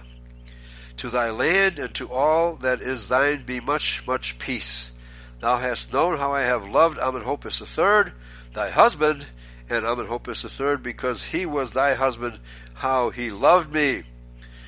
Where the name Amenhotep appears in Major Conder's translations, the original name is Nimuria, Nimmuria, or Nimutria, and where Amenhotep IV appears, it is Nafuria in the original. These letters prove that Dusrata's daughter went to Egypt as the wife of Amenhotep IV, and that Dusrata's sister was the wife of Amenhotep III can hardly be doubted. Amenhotep III could hardly have been said to have loved Dusrata for Queen T's sake unless he was her brother. Amenhotep III's mother had been an aunt of Dusrata. With all these marriage connections with the Mitanni, how could Amenhotep have tried to arrange a marriage for his son with Dusrata's enemies, the Hittites? Even if unsuspicious of the fact that they were on the point of attacking his possessions in Palestine. Yet, if we believe, as the translators believe, that Amenhotep's letter to Tarkundarush was written to a Hittite prince, we must also believe that he tried to arrange a marriage for his son with a Hittite princess. The only possible explanation of this mysterious letter is, to my mind, that it was written by Dusrata under the name of Tarkundarush. This theory is supported by several facts. According to Professor Weber, Tarkundarush is called in the Boghaz Kui documents Tarkundime, king of the town of Mitanni. The professor remarks that it is only the Hittites who speak of countries as towns. If, as I claim, the writers of those so-called Hittite archives were the priests of Syria and Babylonia, any absurdity found in them is explained. That the writers called Tarkundarush king of Mitanni, while at other times they give the impression that he was a Hittite prince, is interesting evidence upon my side. It shows, too, the inconsistency of the Boghaz Kui documents, which give Sibili-Liuma as the Hittite ruler who finally took Mitanni, and say nothing about Tarkundarush having done so, although he is called the king of the city of Metan. Professor Knudsen writes, quote, "Tarkundime, king of the land of the city of Metan, his language adapted Hittite. The expression city Metan never used in the Amarna tablets, but only in the Hittite excavations," unquote. Another reason exists for concluding that Tarkundarush was Dusrata, king of Armenia and Mitanni. Upon the electrotype copy to be seen in the British Museum of the boss, now what does she mean electrotype? The electrotype copy of the boss of Tarkondemos, the king, whose name in the boss is a symbol, the signet impression, whose name is taken to be the same as Tarkundarush by Professor Sayce and other experts, Tarkondemos, is said to be the king of Erme, E-R-M-E. The name Erme evidently meaning Armenia, over which Dusrata ruled, for Armenia was called Armenia by the Arabs and Ermenistan by the Persians. So, I was asked earlier today in an email, who are these Iranians, who are these Kazakhstanis, who are these Afghanistanis, etc., and it's pretty obvious. And the author in his letter wrote that it turns out that the name Kurd actually is Kurdami, something like that. He gave me the original version of the name. and they signified themselves as the descendants of Abraham through Keturah, which goes along with the presentation we did a while ago about the descendants of Keturah and Abraham being Mitanni, or Midianites. And so in his letter to me, he said that they were Midianites, that the Kurds describe themselves as Midianites. That makes them sons of Keturah. So where did I leave off here? Okay. So all of this research we've been doing about the area of Mesopotamia and the descendants of all of the Adamic tribes that inhabited that land. And if you go actually into these countries even today, you will see that the vast majority of these people still look white. They still look very much Aryan, although with slightly darker skin because they're out in the sunshine all the time. And but nevertheless, even the Iranians, they have a lot of Aryan-looking women in Iran. So let's continue. The Persians definitely were, and probably still are for the most part. Let's continue. Let me see. Yeah, the name, let me repeat this. The name Ermeh evidently meant Armenia, over which Dusrata ruled, for Armenia was called Armenia by the Arabs and Ermenistan by the Persians. Kitto's Encyclopedia, Volume 1, page 220. On the same page, we read that Armenia's most probable etymology is that of Bokhart, namely, that it was originally Hebrew given Harmini, Mount Mini, the highland of Minyas, or according to Wall in his work on Asia, the heavenly mountain, i.e. Ararat. For Mino in Zend and Myno, Mymi in Parsi signify heaven, heavenly, or very high, very high up there. The word Ermeh, therefore, not only connects Tarkundarush with Dusrata's country of Armenia, but also with his people, the Minyans, or Mini, or, as we've been saying, Mitanni. That Tarkundarush was called both king of Mitanni and of Armenia, that he writes in the same language as Dusrata, that he writes to Amenhotep III as an equal, that his daughter is asked for by Amenhotep III to be the future queen of Egypt, and the fact that the future queen of Egypt was Dusrata's daughter is overwhelming evidence that Tarkundarush was Dusrata under an assumed name. Very good. And there's a footnote here.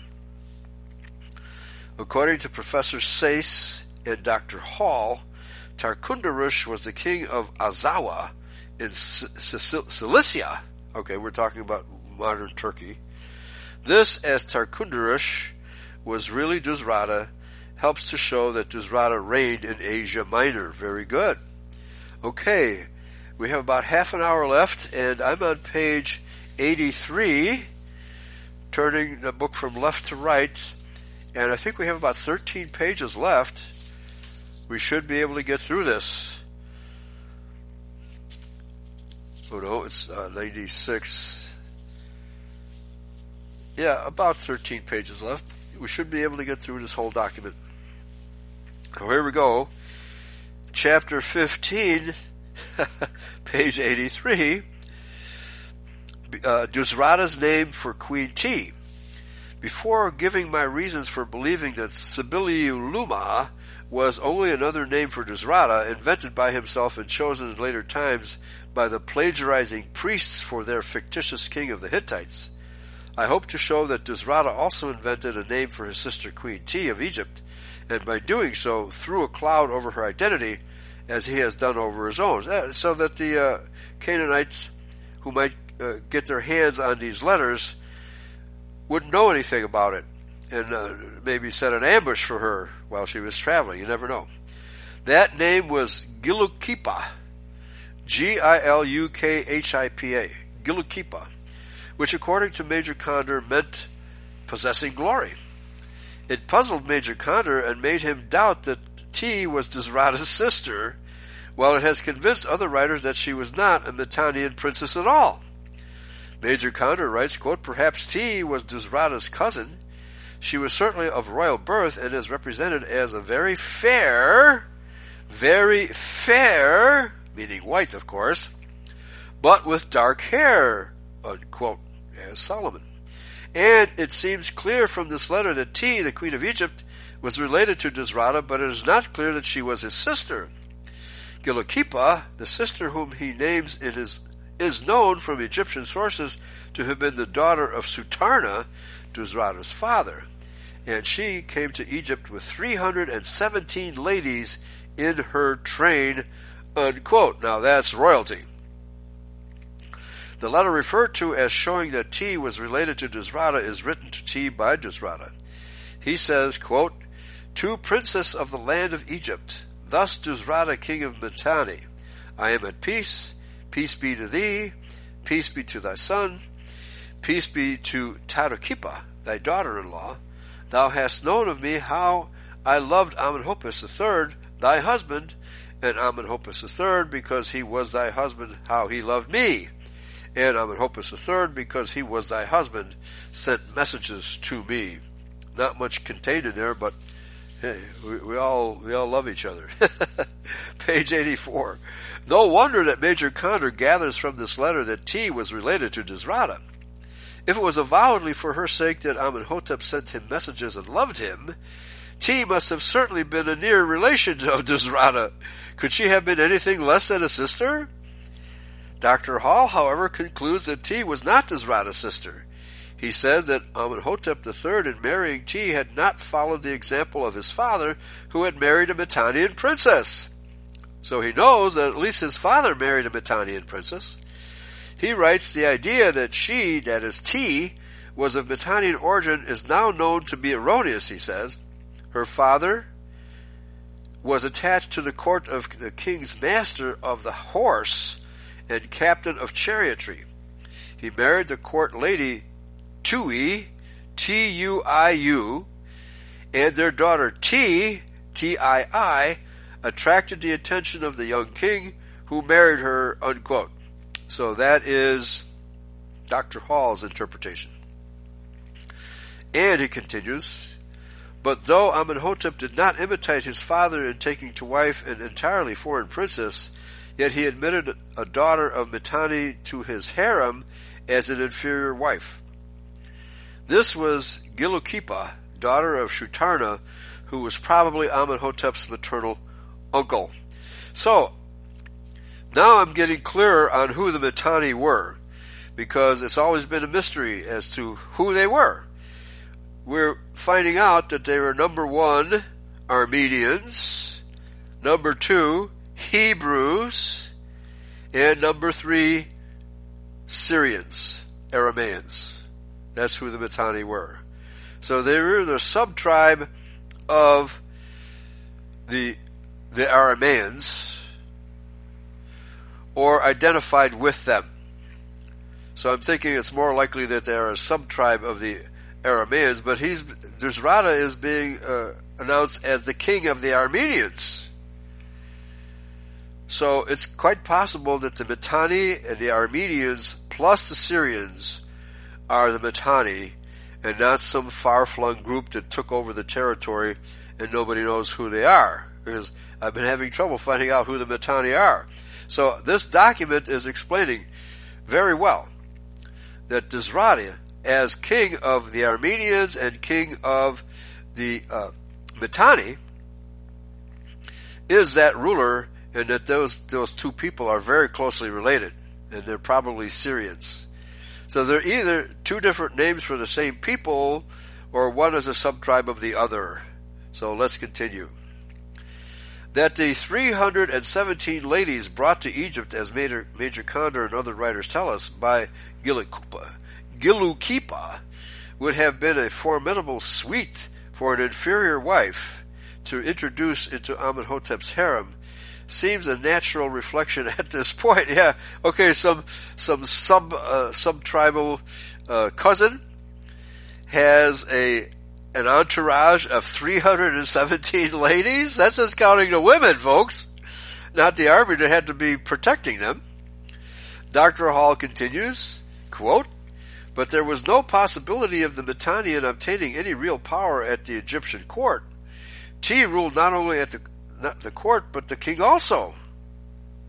Oh, really? That's interesting. Let's see what Bristow has to say about this. And she says, T must indeed have been sure of her own power to allow that influx of Mitannian ladies, not to mention Gilukipa herself. Dr. Hall goes on, quote, we may, if we please, see in the union of Amenhotep III with T evidence of a romantic element in the king's character, but the marriage had a political effect also. It enabled Amenhotep III to keep the foreign princes, plural here, at a more respectful distance than if he had taken the Mitannian princess as his chief wife. So that is his assumption. It was T, however, who, according to Dr. Hall, was not a Mitannian princess, who is shown by Dusrata's letters to have been the bond of friendship between the Mitannians and the Egyptian king. Dr. Hall must have overlooked the following letters. In one of them, Dusrata says to Queen T, and we quote, and Amenhotep III, because he was thy husband, sent messages to me. Yeah, there it's spelled out, isn't it? In another letter, Dusrata says to Amenhotep IV, quote, with you, your mother T, with my daughter Tatukipa, your wife, may it well be. From the days of my youth, Nemuria, Amenhotep III, your father wrote to me of friendship, all the words of your father which he wrote to me, T, the distinguished wife of Nemuria, the loved one, your mother, she knew them all. Ask T, your mother, in regard to all those things which your father negotiated with me, unquote. I mean, this is unquestionably proof, evidence that Bristow is right and the rest of the scholarship simply misunderstands. In another letter given by Major Condor, Dusrata writes to Amenhotep IV soon after his father's death, the quote, the great king of Mitanni, thy kinsman, right? Well, the Hebrews, the Shemites, were the kinsmen of the Hamites. And since the kings of Egypt were marrying Hebrew princesses, they would be kinsmen-in-law, right, at the very least. Okay. So, yeah, let me start this over. The great king of Mitanni, thy kinsman, who loves thee, I am at peace. To the lady T, to Tadukipa, my daughter, thy wife, be peace. Amenhotep, thy father, has sent to me. Your mother knew all the messages he addressed to me, and when Amenhotep III was obliged to be taken to his fate, and they told me, I tore my cheeks and I mourned. I took no food or water, and I was grieved. I said, let me perish myself from the earth, and that he loved me, God knows, and he was loved. I say thus, Amenhotep IV is my brother, who certainly his brother-in-law now, who actually son-in-law. I say thus, Amenhotep IV is my brother, whom we shall love in our hearts, the son of Amenhotep III, more than his father, because of T, his mother, and T was his sister. Why, unless T was Dusrata's sister, did Amenhotep send messages to Dusrata for her sake? Why, unless T was Dusrata's sister, should Dusrata have loved her son more than her husband for her sake? Professor Winkler gives a letter in which Dusrata says, quote, all the words which I discussed with your father, your mother knows them all. No one else knows them. All right, so this is family privileged information. Where then was Gilukipa? Why was she, the Mitannian princess, Dusrata's sister, left out in this correspondence? My conviction is that T and Gilukipa were the same person, a possibility which does not seem to have occurred to the translators. From the scarabs upon which the priests announced that Amenhotep III named Gilukipa daughter of Sutarna of Naharain, Dusrata's father, and at that time T was queen of Egypt. Also from certain mummies, referred to later, labeled by the priests with the suspiciously comic names of Jewy and Tui, and said by them to be T's father and mother, it has been concluded that T was not Dusrata's sister. That T was not Dusrata's sister is also the opinion of Sir Ernest Budge, and we're talking about some really famous archaeologists here.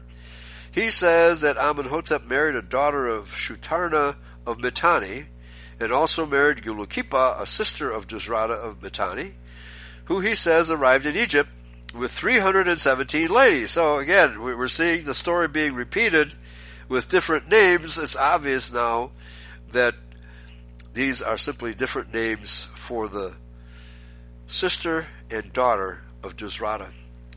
As Shutarna, king of Mitanni, was Dusrata's father, Shutarna's daughter, who according to Sir Ernest Budge married Amenhotep, must have been Dusrata's sister as well as Gulukipa.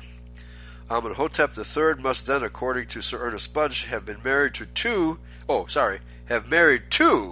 Dusrata's sisters, Gulukipa and another, which would be a natural assumption, not knowing that they were actually using code names.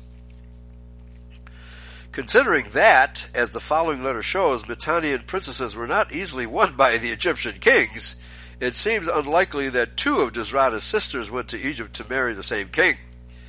Dusrata writes to Amenhotep IV after Amenhotep III's death.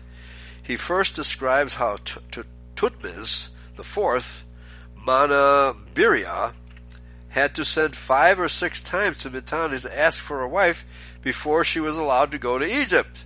That princess was Dusrata's aunt. He then says, quote, formerly, when Lemuria, that is Amenhotep III, thy father, sent to ask for my sister, 3 and 4 times he asked, but was not given her. When Lemuria, thy father, was sent to me for my daughter, I said, before his messengers I spoke, I will certainly give her. Of course, their relationship had been firmly established by then. In this detailed account of the way in which Egyptian requests for Mitannian princesses had been received, Dusrata only speaks of an aunt, one sister, and a daughter. Why, if, as Sir Ernest Budge thinks, 2 of Dusrata's sisters went to Egypt as wives to Amenhotep III, does Dusrata only mention one of them? Now this is very interesting because it proves that there was a close affinity between the kings of Egypt and the Hebrew women at that time, even after the Exodus. So, this is probably news to most Egyptologists that they were marrying Hebrew women, even at this late date.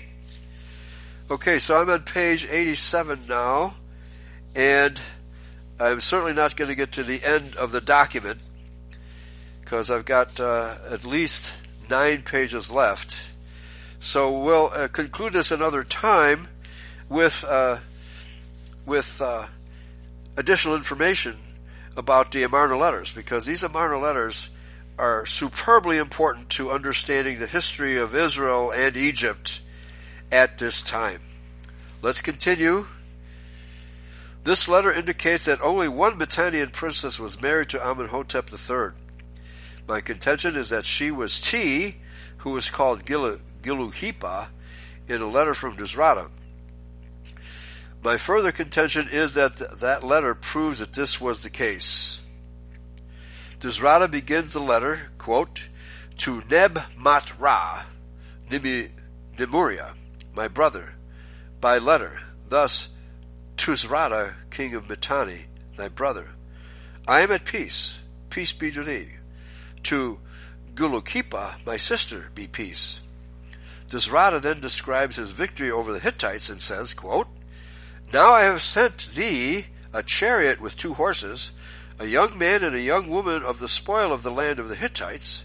I have sent thee as a present to my brother 5 chariots and 5 yoke of horses, and as a present to Gulukipa, my sister, I have sent a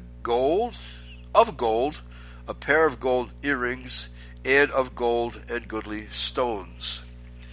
The enlightening thing about this letter is that Dusrata never even mentions the great Queen T, for whose sake he and Amenhotep III loved one another, at least not in this letter, for whose sake he was sent messages from Egypt, and whose sake he was to love Amenhotep IV more even than his old friend Amenhotep III, and with whom he was, as his letters prove, to negotiate after her husband's death. T was certainly alive at that time. She is said to have married Amenhotep III early in his reign, and to have outlived him. As we have seen, upon the scarabs announcing Gilukhipa's marriage, T is said to be the queen of Egypt. Even the priests did not try to hide that fact, nor did they suggest that Gilukhipa ever usurped T's position in Egypt. For another scarab tells how the year after this supposed marriage with Gilukhipa, Amenhotep constructed a great lake in honor of Queen T. Yet, in this important letter, Dusrata sends messages and presents to Gilukhipa and not one word to T. So he is obviously using two different names for the same person. Considering all the circumstances, this is, I maintain, proof positive that Gilukhipa was T under another name. Dusrata could not possibly have ignored T in that letter. As we have seen, the name Gilukhipa meant possessing glory. What more likely than that Dusrata, who we know could be playful, called his sister T Gilukhipa upon this great occasion when she, as a Mitannian princess, attained reflected glory through the victory of her brother, the king of Mitanni, over the Hittites. Professor Knudsen's version of this important letter is much the same as Major Konder's. In it, Gilukhipa is mentioned twice and T not at all. Like Major Konder, Mr. Weigel seems puzzled about Queen T, although he believes her to have been the daughter of the courtiers, Jau and Tau, because these are the names given by the renegade priests, and says Jau and Tau, or Jua and Tua, became the proud parents of the Pharaoh. He adds, but she, T, became his great queen, was placed on the throne beside him, and received honors which no other queen of the most royal blood had ever received before. It is clear that the king's advisers would never have permitted this had T been but the pretty daughter of a noble of the court. Well, you never know. who was it that had a face that sank or launched 1,000 ships, right? Helen of Troy? Her face launched 1,000 ships, right? So this queen, being a Hebrew and an Aryan princess, would have been very beautiful. It is clear that the king's advisers would never have permitted this had T been but the pretty daughter of a noble of the court. There must have been something in her parentage which entitled her to these honors and caused her to be chosen deliberately as queen. And Tua may have had royal blood in her veins, and may have been, for instance, the granddaughter of Thutmose III, to whom she bears some likeness in her face.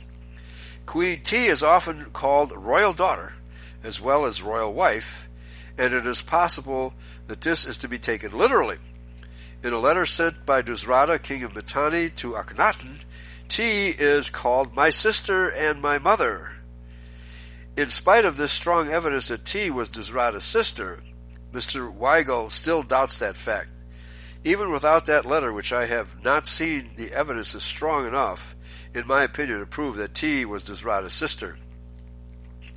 Since, therefore, T was Dusrata's sister, and the story of her parents being courtiers at Amenhotep's court only an invention of the priests, the important question arises, only to be briefly touched upon here, whose were the mummies labeled as Jewy and Tui? The inner coffin lids had been removed when they were discovered by Mr. Theodore Davis, probably because the real names of the occupants had been upon them. The linen bandages glued to the bodies had been scratched off, Mr. Davis thinks, by human nails. Objects found with them were strewn about in disorder, and many of them were broken. Evidently, no reverent hands had placed those mummies in the rock tomb where they were found. Yet, for some important reason, they had been preserved and carefully hidden away, which is very interesting. So, the Egyptian priests preserved the mummies in any case, but in some hidden, faraway place. Mr. Davis, Tombs of Jua and Tuwa, remarks upon the extraordinary dignity of the woman's mummy, and by a drawing given of the man's profile we can judge of the commanding face of the supposed Jua.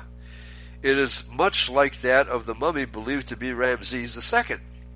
My belief is that the mummies are those of Amenhotep, the Magnificent, and Queen T, which had been removed from their original tombs by the priests, who in all probability had murdered Amenhotep IV and his family. Unusually fine alabaster vases found in a tomb are actually inscribed with the names of Amenhotep and Queen T, while in inscriptions found there the mummy of the man is called Divine Father, Royal Ornament, and Father of the Lord of the Two Lands. Unquote. Strange titles for even the mocking priest to apply to a courtier. Indeed. The accepted opinion is that robbers had disturbed the tomb. If so, they were uncommon ones, for after spending much time in scratching off the mummy wrappings with their nails, they went away leaving behind them a gold and lapis lazuli necklace, a gold plate, and other valuables. I guess the priest didn't need them because they were super rich. According to Professor, and this is something that's really important to include here, that the priests, as the heads of the temple, the pagan temples, would be collecting money from the traveling merchants that were going through Egypt all the time, and paying the price for the prostitutes in those temples. So the priests were in fact, what's the term? Not the Johns. John is a customer, but the pimps. The priests were the pimps of the prostitutes, and of course the traveling merchants had to pay the priests, and who knows what they gave to the prostitutes. Hard to say. Anyway, this is how the banking institution began in those days. The priests were the bankers of those days. Let's continue. And they ran the temple prostitution racket. According to Professor Breasted, the names given as Jui and Tui were in the original JWY and TWY. The resemblance between TWY and TII or TEIE is unmistakable. Obviously, as Queen T was the daughter of the king of Mitanni, the father of Dusrata, the mummies of Jui and Tui were not those of her parents, and as T and Gilukipa were the same person, the marriage scarabs of Amenhotep III with Gilukipa during T's lifetime must also have been a priestly hoax. So the priests went to an enormous extent to destroy the history of this time because they hated the monotheists of this dynasty. And I think we have time for one more paragraph here. As therefore the names, Jui and Tui were invented. Oh, hold on. Were invented by the priests, as were the names of Hyksos kings and those of Thutmose and Amenhotep. The question invariably occurs, can we believe in any names given in the priestly inscriptions? Can we believe, for instance, in the existence of the three kings called respectively Saqqara, Tutankhamun, and Eye, who are believed to have reigned in succession after Amenhotep IV, but whose united reigns only lasted, according to Professor Breasted, about 8 years, and whose names do not inspire confidence? That the Egyptian priests had something to hide is certain. The Hebrew religion, the true religion, accompanied by truthful art, had twice reigned in Egypt, first under the Hyksos kings, and secondly under the heretic kings, and my conviction is that the Egyptian priests' great effort after that religion had been abolished was to hide all traces of it and to credit themselves with any writings and customs belonging to the Hebrew religion, which they allowed to remain in Egypt. Thanks for listening. Praise Yahweh. Pass the ammunition, folks. Bye-bye.